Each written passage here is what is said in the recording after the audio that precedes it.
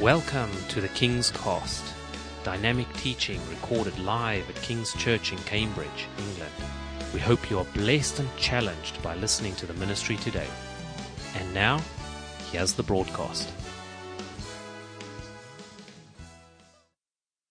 When our kids get the Word of God in them, and who knows that we're in the most distracted and morally confused and saturated generation ever, we need to get the Word of God into us if we're going to last, okay? There's no point in having a move of God if it's full of immorality and pain, and we just don't know how to live properly.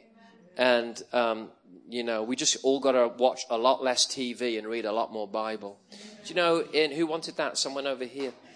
And, in John 15, Jesus is talking about abiding, isn't he? Abide in the vine. And it's kind of it's a metaphorical piece on, we kind of take it as a piece on prayer, that I abide in Jesus in prayer. And if I abide in him, I'll be fruitful. But if you actually read right the way through the chapter, you'll find, so how does that work? How do I abide in you? Because a lot of people, we kind of, we meditate in inverted commas, or I watch people in worship all the time, and you're not like this. Boy, you guys are on fire. But I go to a lot of churches, and this is what a lot of people in the crowd, should we call it, do during worship.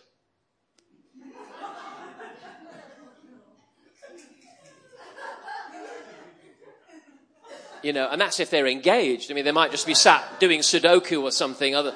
But, I believe it's because in my lifetime, worship has become driven from the front. Anybody here remember when people could start a random song in the congregation? Anybody? I mean, it was awful, wasn't it? But it was wonderful.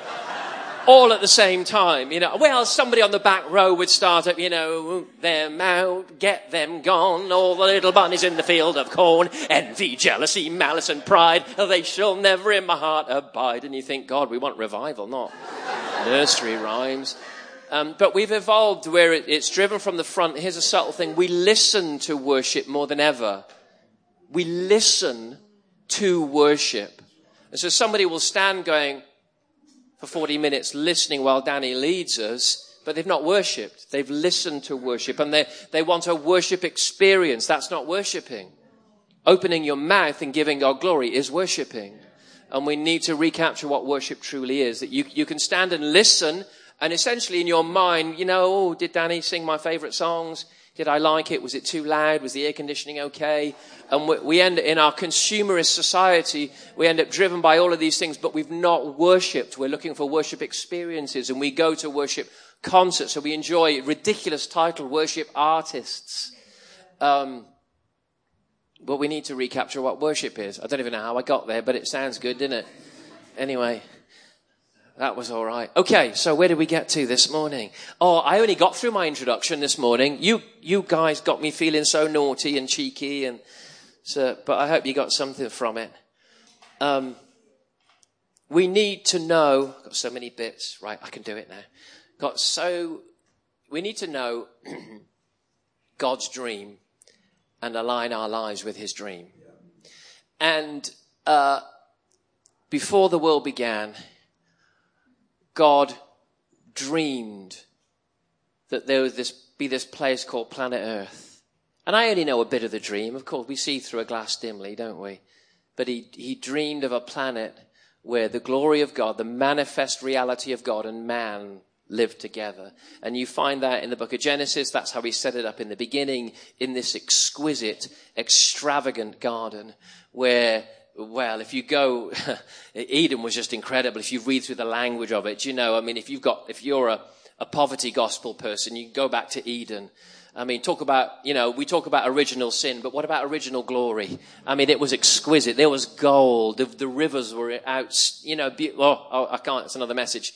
But then you go to the book of Revelation at the end of the book, and again, you've got this, it's streets paved with gold. I'm not really talking about money, but it's God will dwell with man once again. It's his obsession. I want to live among you. I want to walk among you. And so his dream is that somehow planet Earth is going to be covered with his glory. Interestingly, in Isaiah 6, when Isaiah goes to the throne room of God, what are the angels crying? Holy, holy is the Lord God Almighty. The whole earth is full of his glory. So from heaven's point of view, the earth is already, way back then, full of glory.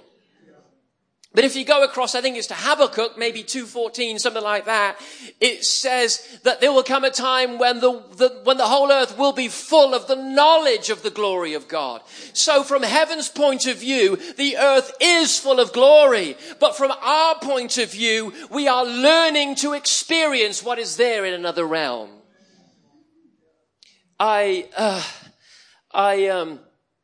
There's a great man of God from the States whose family 300 years ago built a chapel not too far from my house. So I get to pick up this revivalist from the airport every now and then and drive to and from Heathrow, which is quite away from Hull, but I don't delegate that one because I get 4.5 hours in a car with an incredible man of God. And so after the little family catch-ups for the first 5 or 10 minutes, I then say, so tell me stories of revival. And he just begins to go. And the last time I picked him up from Heathrow, he told me this story. He said there was an Argentinian revivalist by the name of Edward Miller. Some of you might have heard of him. Remarkable presence guy. And he traveled to Australia to a place where there'd been revival decades before, but now there wasn't. And he was invited to come and do this conference. So he turned up and other people did their sessions. Then it came to the moment where he was doing his session and he got up on stage, hundreds of people there. History of revival, but no revival now. And this Argentinian revivalist just stood there and he just paused for several minutes in silence, which is a long time if you're just looking out over hundreds of people. And he began to look and focus on something that was above their heads. And after a while, he just said this. He said, "Are you still there?" And as he said those words, it's as though somebody used a scalpel and pierced the heavens and an outpouring of God just fell on that congregation. Revival broke out again. I wonder what's in the heavens. Somebody somewhere needs to break ranks from all of our stuff that we do. 3 fast songs, 3 slow songs, and a 3-point sermon.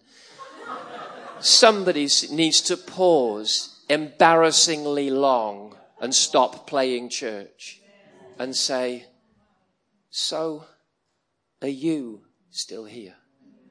The one who parted the Red Sea, the one who sparked the Welsh revival, the one who sparked the Great Awakening. Are you in this room?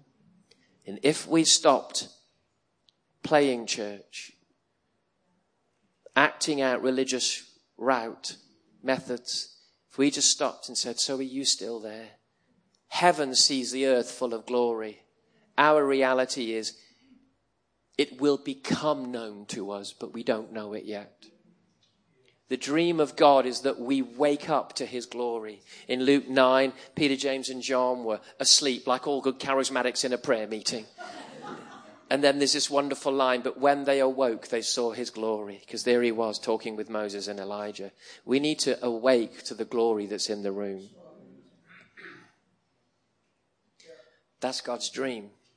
And so he starts, as I shared in the first session, which was supposed to be my introduction, he starts with our identity. Let me get back to the river thing, which I never finished, but God's purpose is like a river. And here we are at the beginning and the first piece. And I'm just using this as a metaphor. It's not so much theology that different points on the river mean this, that, the other. I'm not saying that. We're using it as a picture because it's a useful construct for our minds. We begin with identity, the formation of who you are, that you are seated in heavenly places, that when Abraham looked up at the stars and God said, so shall your seed be, he was also saying to Jesus, that you're going to be like that, Jesus. Somehow you're going to become many. And then John 12 says that Jesus was glorified by dying like a seed so the seed could become many. And here we are today and, 2 billion people across the planet like stars in the sky are singing the praises of Jesus. From Fiji to San Francisco today, we are singing the praises of God and declaring his wonders. That's our God. That's what we do. That's our identity.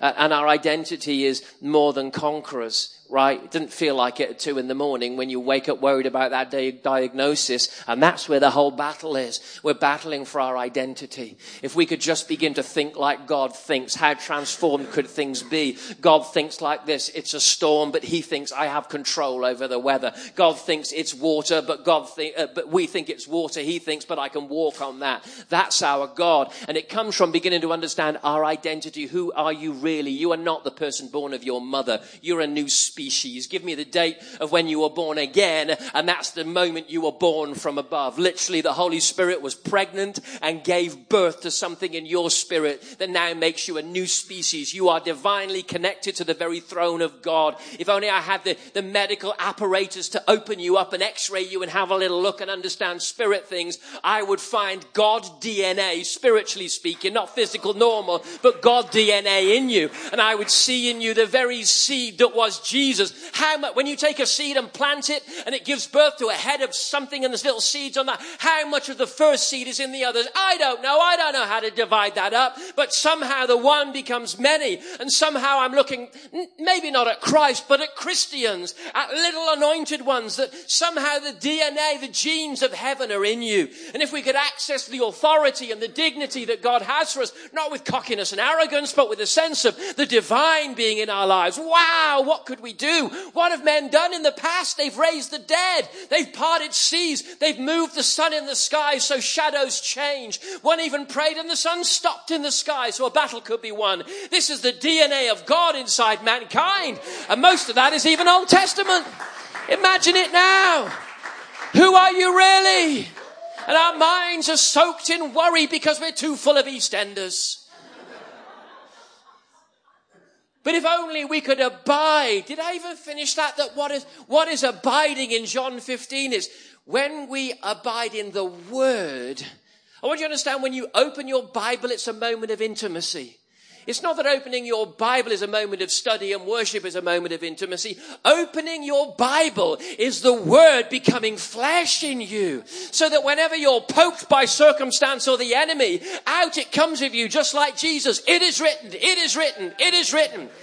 The Word became flesh in Jesus. You're His seed, so the Word becomes flesh in you. You are supposed to be becoming the Word.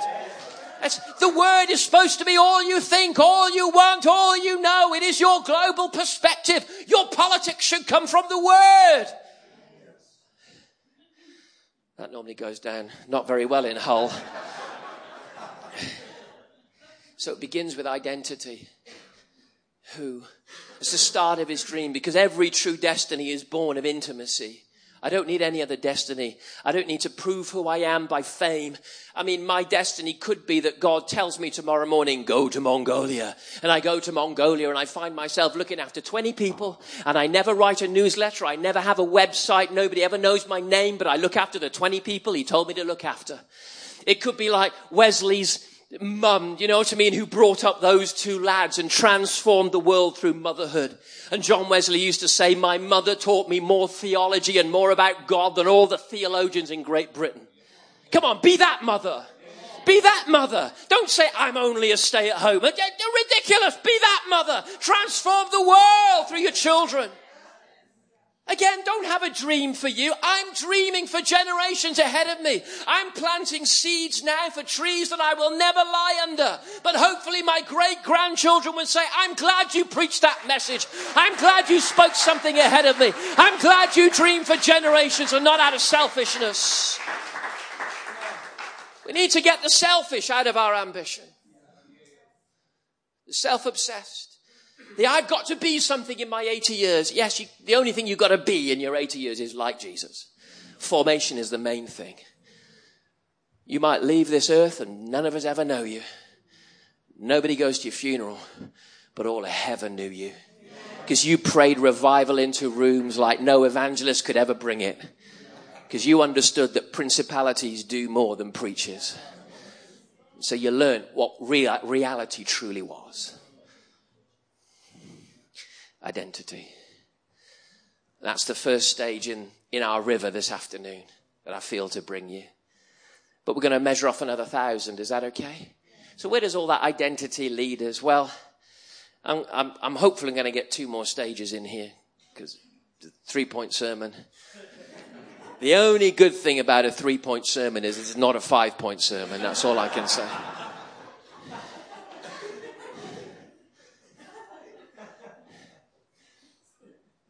So when we grasp who we are and what God is and how we're born from above, not with any sense of pride or manipulating the fact to make something of ourselves that we're not, but we truly are kings and priests to serve our God. what that results in, and many live here. It's an extraordinary place, and it's actually where the church has begun to live the last couple of decades, and it's wonderful. But we begin to live in the natural outworking of being kings, God's king. He's the King of kings. And the natural outworking of that is that he begins to give us authority and empowerment over natural things. And so, to put that in plain English, miracles, healing, signs, wonders, God moving begins to be the realm that's the natural moving on from that stage is that God begins to use us. And we begin to do unnatural things because we have a connection. We learn the ability of taking a scalpel to the heavenly realm and pray, your kingdom come, your will be done. And we learn to download things from heaven to this realm. And so things like provision, you can take this really wrongly, so work through it. If you're prone to debt, and if you're prone to overspending, or you're an addictive shopper, don't listen to this bit. Stick your fingers in your ears and go la, la, la, la, la. But you're not supposed to live according to your wage packet. I live within his means, not mine. So I'm always doing things that I can't afford because I'm living within his means. Now, I'll be honest with you, when I was new in Bible school, and this is where you've got to prove a track record and not be silly. You're allowed to prove your track record, to test and to push boundaries slowly. Otherwise you make mistakes, right? So when I had no income at all, literally, me and my friends, we would stand in faith for toothpaste. And everybody else in the Bible college was standing in faith with us because we stank. And it was like, God, we don't get any money and I need toothpaste, 73 pence. I need toothpaste and I have no money. And we learned to stand in faith for that. And then it grows into other things, into flights, and you develop your divine dignity that I'm a son and God will pay for things. And they come from him, not from me. And so, you learn the language of the brown envelope, that God has the capacity to give you money and rebates or just make things last longer than you ever thought possible, or a meal to stretch. And these are the miracles that we come into. I walked into a showroom once. I was itinerant at the time. I was driving around in an old banger. God said to me, go to start to look at nice cars. Go start look. And I thought, well, I like looking at nice cars. That's not a problem. I can do that. My flesh and my spirit rejoiced in that one. And I walked into this car showroom, and there was this lovely shiny car, and I'm looking at it, and, I like shiny things. I'm a man. Do you know what I mean? A magpie man, like most men are. And it was shiny, and I just felt the Spirit of God, the same voice that taught me how to buy toothpaste, said, book it. I didn't have any money, but I knew it was the voice of God. So I waffled about having a rich dad to the person, and it took 6 weeks to have it built. By the time it turned up, well, I'll tell you the story. About a week before I had to pay for it, I got a letter in the post saying, are you by any chance trying to buy something like a car? Because I feel God wants me to give you some money. Well, if you write to me, it usually takes me forever to reply. I'm hopeless. I just, too busy. That's my excuse anyway. Just too much correspondence. This one I replied to immediately. Do you know what I mean? So I wrote straight back, and I was trying to hint, please don't send me 500 quid. That will not do, I'm like, yes, I am trying to buy a car, blah, blah, blah. Within 24, 48 hours of me having to pay the money, thousands of pounds came through the post to pay for it. See, God has knowledge in the heavens that we have no knowledge of, and we learn to download. This is our identity becoming behavior. Okay, and many are still stuck at learning this stuff, how to shift a headache, how to buy something and have God pay for it. Many of us are running from those very simple lessons, because please note, we're only one stage down the river at this point.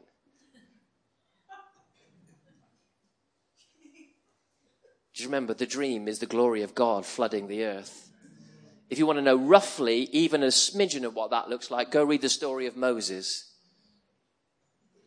I mean, he physically shone with the glory of God, just like Jesus did later on. Okay? If you were one of the children of Israel, they're 40 years through the desert, and they go into their wardrobe in their tent. Of course, they had a wardrobe, didn't they? And he'd get out his Under Armours and he'd go, I've had these 40 years. Look at that. The tread isn't even shifted one bit. They're in perfect condition. Nothing was wearing out. Why? Because they were covered in glory. Everybody that left Egypt healed. Why? Because they were covered in glory. They would hear trumpet blasts. They would, if you want to say, you'd sit there. Do you ever have that dichotomy, that question? You're sat at home. Is God real? A load of bad stuff happens. The world's in a mess. Is God real? All you had to do if you were a Jew for those 40 years is walk out and go, yeah, there's the cloud of glory right above the tabernacle. And then if you want it even more impressive, because that isn't impressive enough for you, you walk out at night and you go, yep, there it is, fire hanging over the very temple of God. The glory of God's there. Visible glory. Now, in 2 Corinthians 3, Paul's teaching us that you will say that wasn't even glory by the time you see the glory of the new covenant. So we're expecting more than Moses saw. Does anybody feel like even stage 1 is kind of kindergarten, trusting him for a little bit of money and then a headache moves?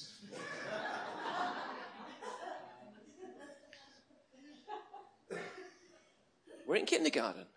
We've got to keep. Some of you, he's come to you and he's gone, should we measure off 1,000? And I love this. He doesn't say go that way. He says, I'll lead you. That's the story, Ezekiel 47. Go read it. And he led him another 1,000 into deeper water. I'll say it again. There's something on that. Into deeper water. Don't level out where you're at. Deeper water. Miracles, prophecy, hearing God clearly. I mean, I'm a bit bored of prophecies that are, dove, colour red, shrimps, whatever. How's about go to this town, to a place called Straight Street. There's a man called Simon who's really called Peter. We need to start getting to that level. This is where intimacy becomes behaviour. Okay, if you truly are, I've been listening to a brilliant psychologist who was kind of, I'll call him, he's a semi-detached Christian, I would say. Do you know what I mean? He's do you believe in God? And of course he has to tear that apart to think, well, that's actually a very deep question. He says, because most people go, yes, I believe in God, but they don't behave as if they do. So therefore my answer to that is I'm trying to act as if God is real. But the only thing I actually believe is what I behave. How deep is that? I believe in God. Yeah, but you're scared of getting old. You don't believe in God.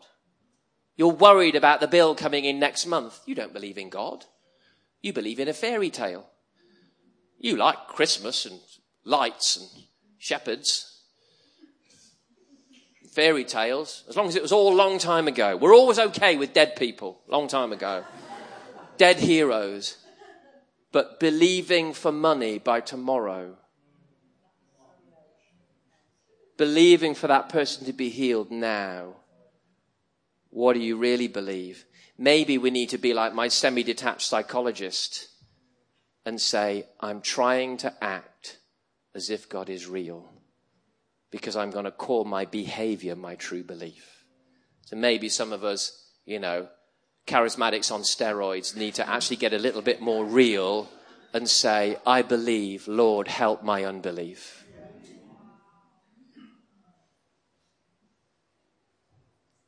Write your behavior and your worries and your anxieties out and make that your honest faith statement that you want to move on from.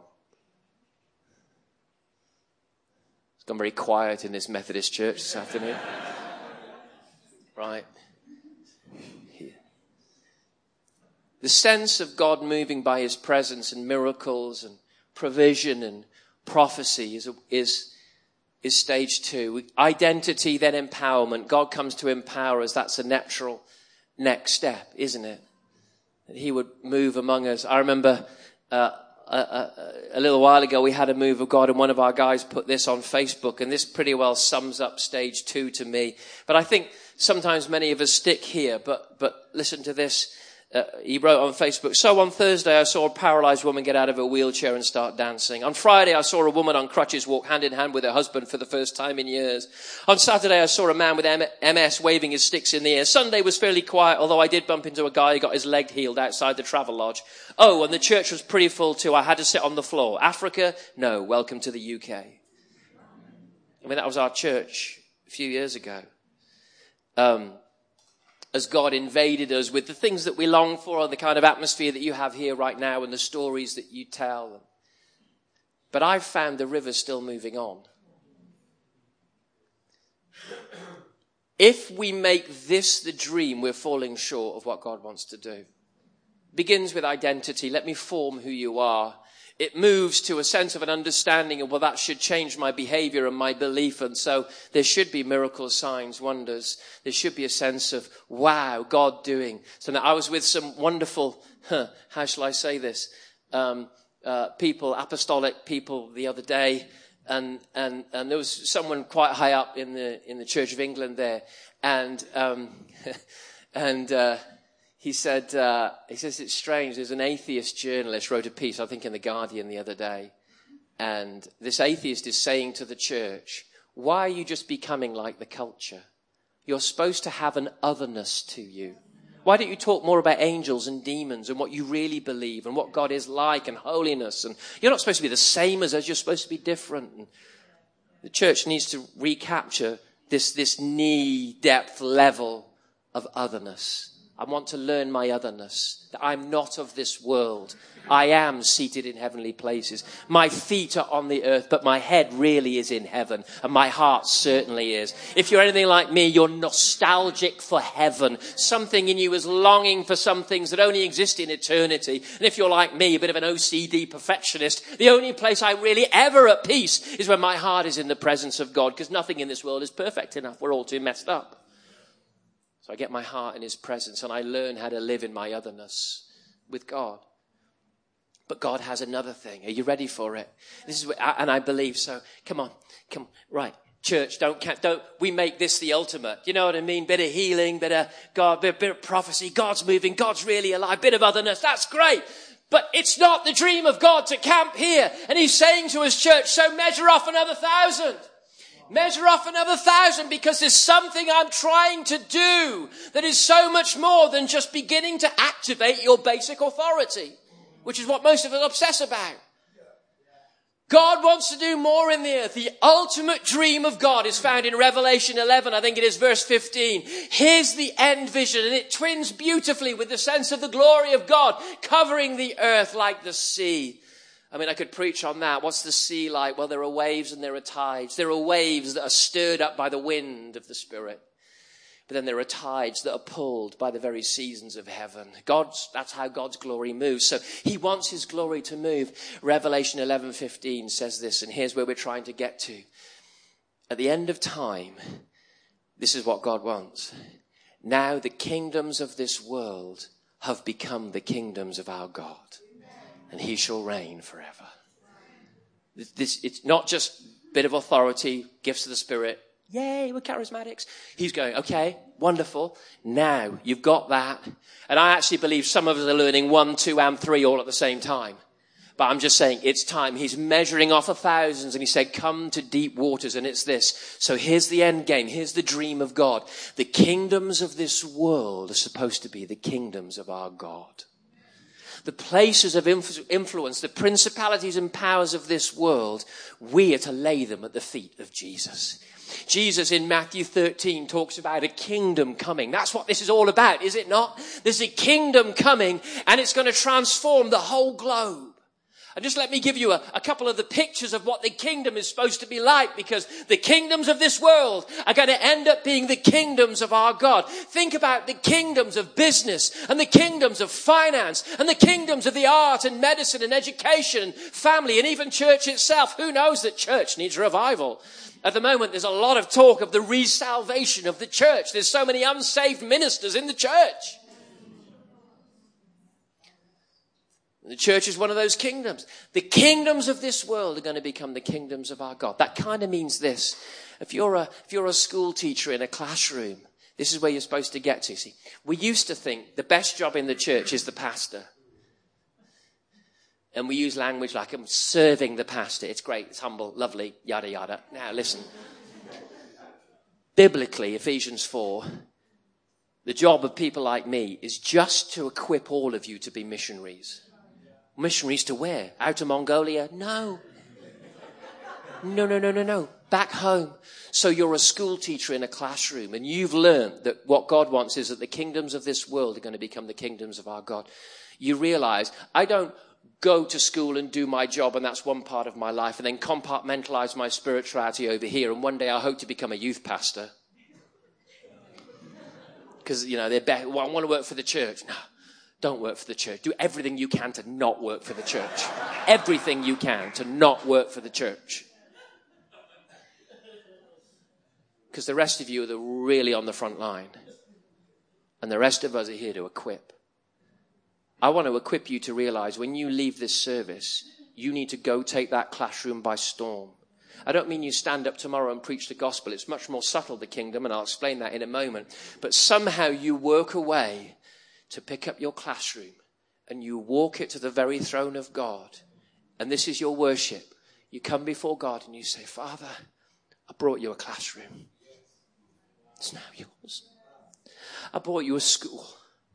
I brought you a business place, a department. I brought you a team. Father, I brought you these musicians, this band, and they were so ungodly when I found them, but somehow, look, they become a little bit more like the kingdom. And the kingdoms of this world, we're being taken to the very feet of Jesus. And we're making his enemies his footstool, and we're saying, look what I've brought you. I brought you a hospital wing. We've got so many doctors and surgeons in our church.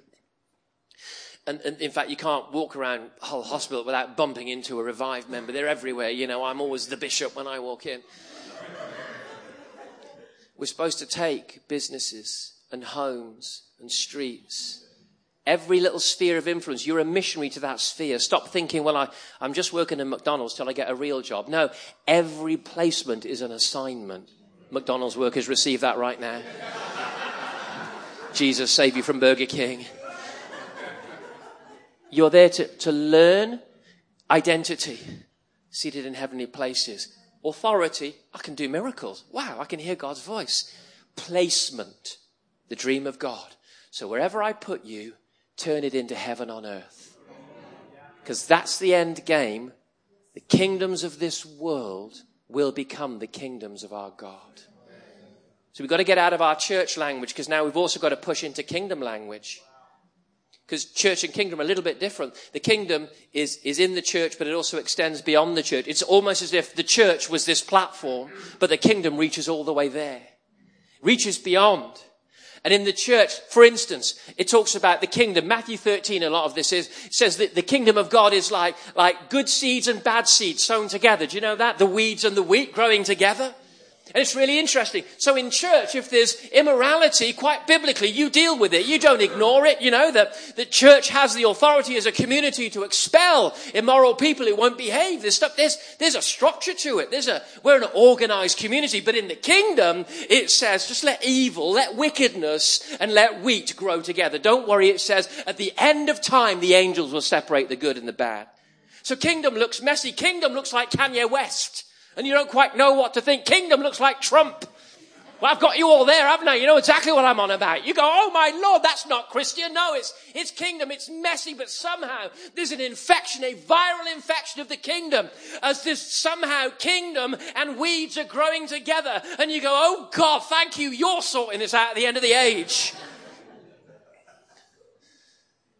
And we learn to stretch, because some of us are very churchy traditional. And I get that. I'm an absolute orthodox purity guy. But there are realms of kingdom. Here's what's happened in our church. We've had a move of revival in our church. Now as I track, not what we designed to do, but what has God done over the last 7 or 8 years? It's turned into, not we're going to camp here and have better and better presence meetings, but suddenly the influence being released through our people. Guys who you could always tell there was something of God for politics on them suddenly getting elected. And you know, this is it. We had to have a move of God to get the guy elected. And suddenly, God's bringing influence. Some of our guys are in business. Two of our guys who essentially run an education trust. Now, there's an area of Great Britain where 50% of the pupils are under the care of 2 of our guys. And they're going in and prophesying over head teachers, and they're breaking down and crying, and the kingdom's beginning to come to classrooms and schools. Come on. The next step is, okay, identity, who you are. You want destiny to flow from identity. Authority, what you've got. Now, what we're going to do with it. The kingdoms of this world are going to become the kingdoms of our God. We need to go out and change the world, not have more meetings. We only gather to go again. Why? Because we're all missionaries. At the end of this service, we're going to lay hands on every single thing that moves. I'll commission dogs and cats today if you want. I don't mind. I want all of you to go and not think, oh, I come to my safe place, church. No, get out there and transform the world. One of my friends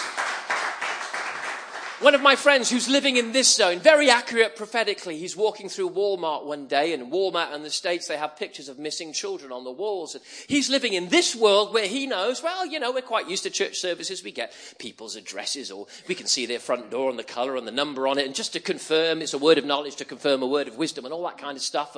But he's walking through Walmart, and suddenly he's shifting another 1,000 as he walks past going, well, if I can see accurate information to help people in a church world, God knows where those kids are.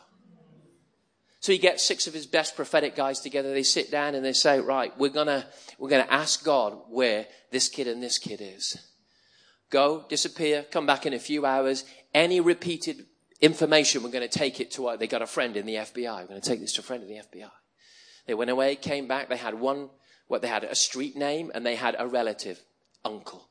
Several of them had the same street name. So they go to the FBI with this information, put it on the table, says, so it's going to be weird now, but these guys are going to psychics anyway if they get stuck. You know that. So the church needs to take over this zone and become the ones that do it with love and integrity and power. This is the zone we're supposed to occupy. That the police force becomes a kingdom of God. We're going, oh, you need to fix it, politicians. God's looking at us going, no, you need to fix it, dipsticks. It's your job. You're the kings on the earth. There's only 2 billion of you that's supposed to know what's going on. Help the other 4 billion. So they took the information to the FBI, and their police friends said, well, the uncle does live on that street, and we've searched the property before, but we'll go back again. Within 48 hours, they found 2 children. And they've now been helping the FBI for several years find missing children. This is our realm. Governmental, political. I've got a friend in Australia. 15 years ago, she started a choir by accident. And it's ended up being a choir that sings on Christmas Eve on Australian TV. Their equivalent of like a BBC One or an ITV. It's broadcast in 120 nations. And they do all the backing vocals. And, they sing along with Hugh Jackman and people like that. But what you don't know is behind the scenes. They've done this the last 2 Christmases. They did it 2018 and 2019. They thought, right, because the whole choir is prophetic and born again. So they said, let's write Christmas cards for all the producers, all the stars, the directors, the cameramen, but prophetic Christmas cards. And we're going to write something. We're not going to say, thus saith the Lord. We're going to say, I feel about you that, and then write. And so there they are, giving out all these Christmas cards behind the scenes on this TV show. A-list celebrities giving their lives to Jesus, crying, people touched by the Holy Spirit, people breaking into the dressing room. How did you know that about me? This is who we're supposed to be.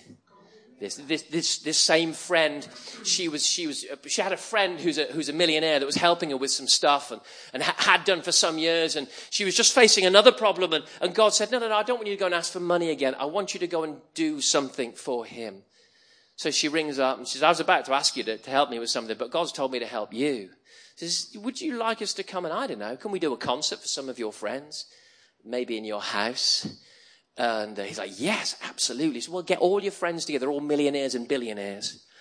And so a few weeks later, she turns up at this house and it's full of millionaires and billionaires.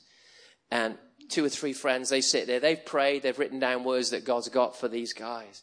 They sing a couple of songs just to set the scene, and then they begin to pray and speak and sing over these millionaires and billionaires. And there they are in this beautiful mansion in Melbourne, just weeping as the power of God touches them. Come on. We're supposed to go deeper. The purpose isn't that we have good charismatic meetings. Now we need to know the dream of God, that the kingdoms of this world become the kingdoms of our God. I remember once getting I think it was an email from someone, and this person was drunk, alcoholic, suicidal, walking past a church in South Africa, and hears a certain song that someone wrote, King of Kings, Majesty. Yeah, I wrote that. Walking past, hears it, goes in the back door, is hit by the presence of God, falls under the presence of God, and gives her life to Christ. Now works for the president of South Africa. I believe that there is a kingdom place seated in heavenly places where he is lifting you into a new season. I almost see it like a diamond, and the pressure and the polishing of all that God's been doing. He said, no, but so there's not just, we've talked about doors opening, but there's also placement. I'm placing you. You know, you place a diamond in a ring. There's a placement coming that's different. That's going to feel, it might feel a bit more permanent, a little bit more restrictive, but there's a placement in the heavens that God's doing in you that's going to release power so that there is that sense of being a light to the world. Those governmental doors are going to open. Those political doors are going to open. Those business doors are going to open. And God's going to say, but it feels so little. But here's the secret of the kingdom. The kingdom of God, Jesus says, is like a little bit of leaven that goes into the dough. It's the smallest of all the ingredients, but it's the one that brings life. You only need to do tiny things to bring the kingdom. It's amazing. The kingdom of God is disproportionate influence. Everybody say disproportionate. You do something tiny and everybody goes, wow, how did you do that? You're amazing. I've got a friend who sat down for a breakfast with I can't really say, kind of one of the top 2, 3 most powerful positions in our nation. And before he gets to breakfast, is there anything you want to say, God, to this unsaved guy? God downloads to him a dream. He said, this man had this dream last night. Share it with him and then share what I want to say. So he sits there across from someone who you all will know. Do you know that some of the headlines in the papers today were created by prophets days before through an interaction? You know, the kingdom of God is beginning to invade. It's what he's doing. And we need to go, right, so let's take a step deeper. So he sits down with this powerful figure and says, yeah, have a little breakfast and a little chat. And he said, you know, I just feel God saying that, did you have a dream last night? And the guy's eyes just go wild. You know the most powerful position? Kingdom is often not the head. Forget spiritual authority now. This is how God moves. He doesn't make you the prime minister. He doesn't make you the top guy. He makes you the guy right next to the top guy.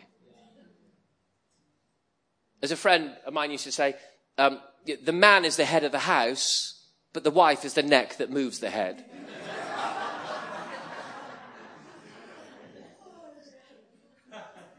He won't make you Pharaoh, he'll make you Joseph. And he'll put you through some formation stuff. And then he'll show you that you're accurate and your dreams are right. Then he'll bring you into a place of prominence where the kingdom can come to a people. Why? Is it coming because he loves the church? He loves the church, but he loves the world. And he wants to make this place a place that looks like heaven on earth. And the reality is, we won't always understand it because parts of it are messy. Really messy. But he's saying, when the kingdom comes, it makes it so much easier to then become Christians within it. We always want to jump to that. And I understand the psychology of it. We want to jump to getting people saved. I understand that. But there's something even bigger in God's heart. I want the world to become like heaven on earth. I want the music industry. You can see it in the music industry right now. It's messy, but there are Christians popping up everywhere singing worshiping concerts. And I don't just mean Kanye, others too. And their lives are a moral mess and we'll go cross-eyed with it. Do you know that there was one of the greatest pop stars that ever lived? Moved in word of knowledge, healed his backing singers of cancer, was chucked out of an Assemblies of God church years ago. And his last words were, we need to learn to live for Christ. And he died, thrown out of an AOG church because we couldn't understand the difference between the mess of the kingdom and the holiness of the church. Elvis Presley. Moved in word of knowledge. Documented. He used to pull A-list celebrities back after the concert. Now, this was the good bit. We all know that one of his favourite songs was How Great Thou Art and other hymns like that. In fact, there was once a banner saying, Elvis is king, and he stopped mid-concert and said, Elvis is not king, Jesus is the king. But here he was conflicted because it was a church that didn't understand, couldn't count off another thousands and say, do you know what? Kingdom's going to be a little bit messy. Doesn't mean you allow church to become messy. But what's going to happen in the world in the coming decades? Some of you are going to look and you know, we're looking for prime ministers that give altar calls. We've got to grow up a bit. Seriously, what we expect of famous Christians is ridiculous. Number one, because famous Christian does not mean mature Christian. But when the kingdom is coming, we've got to let it come. Elvis would drag all these A-list celebrities back to the piano backstage, and he'd have them weeping as he sings, "There's a sweet, sweet spirit in this place, and I know it is the Spirit of the Lord." Elvis wouldn't let him in a church. Measure off another 1,000. We've got a choir. We've decided that, because this is how this works. Worship team, church. We have a choir that does stuff. It was in one of the top 5 BBC choirs. Do you see the Choir of the Year competition? It's one of those choirs. There's a gay married couple in the choir. We had to sit there and go, what do we do with this? You know, where is this kingdom or is this church? Where does this sit within stuff? And I'm absolutely orthodox and I'm 3rd generation Pentecostal minister. Now, you got to understand, but I understand some of this stuff. I met this one guy once. The first time I met him, he was wearing a black leather miniskirt. He was wearing a black leather miniskirt and his breasts were beginning to grow, and he was a witch. And he got saved that night, and he came and lived with me for 9 months.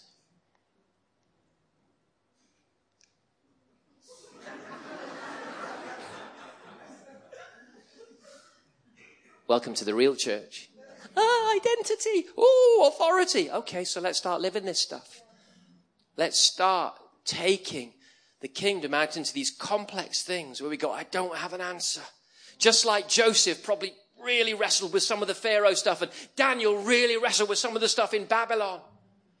But we've got to understand we are rock solid in our identity, but we're reaching a world to change it from the inside out. You can never change an enemy. You change a friend. I mean, Joseph, why did his brothers not recognize him?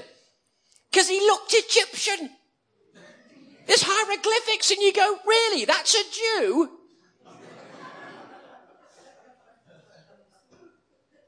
We've got to get out there. Some of us are going, I can't wait to have a job in the church. And God's saying, I'm never letting you in the church. I don't want you. I want less jobs in the church.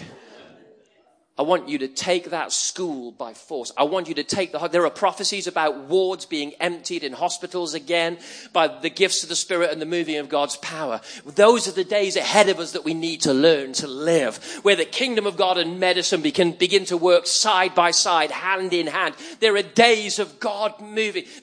And some of it's going to be messy, but come on.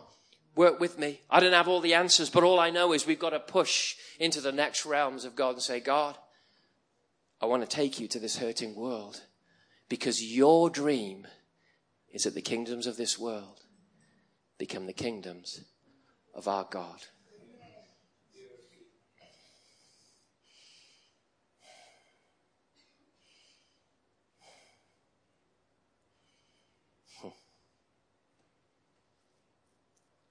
So,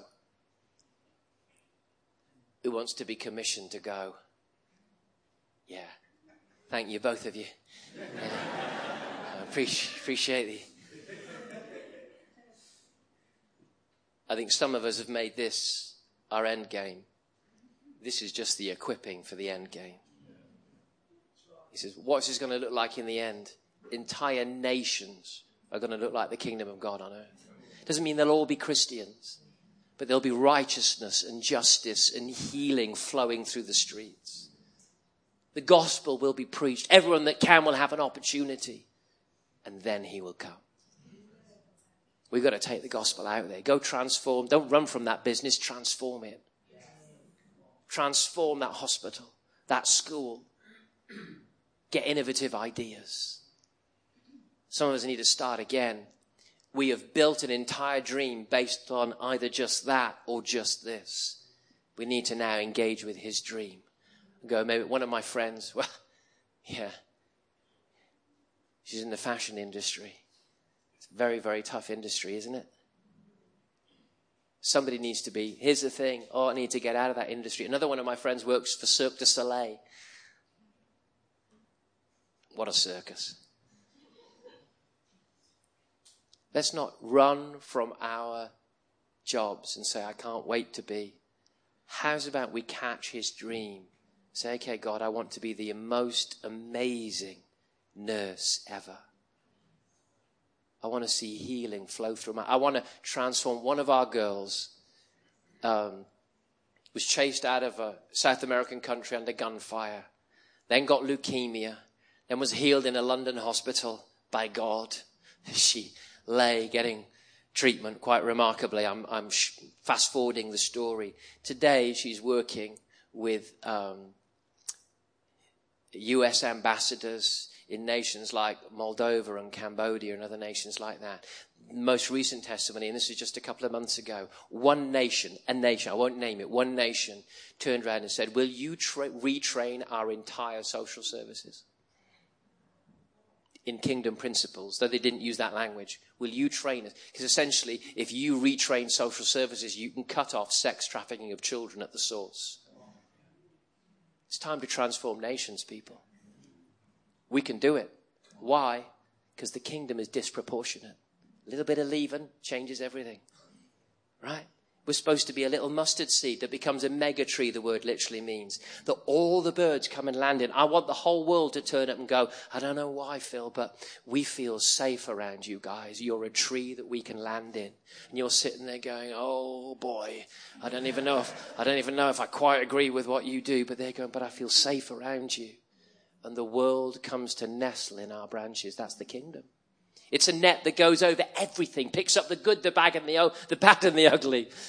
And we let God sort it out at the end. But it's time you put a net over Cambridge and just said, how's about we just pick up the whole lot?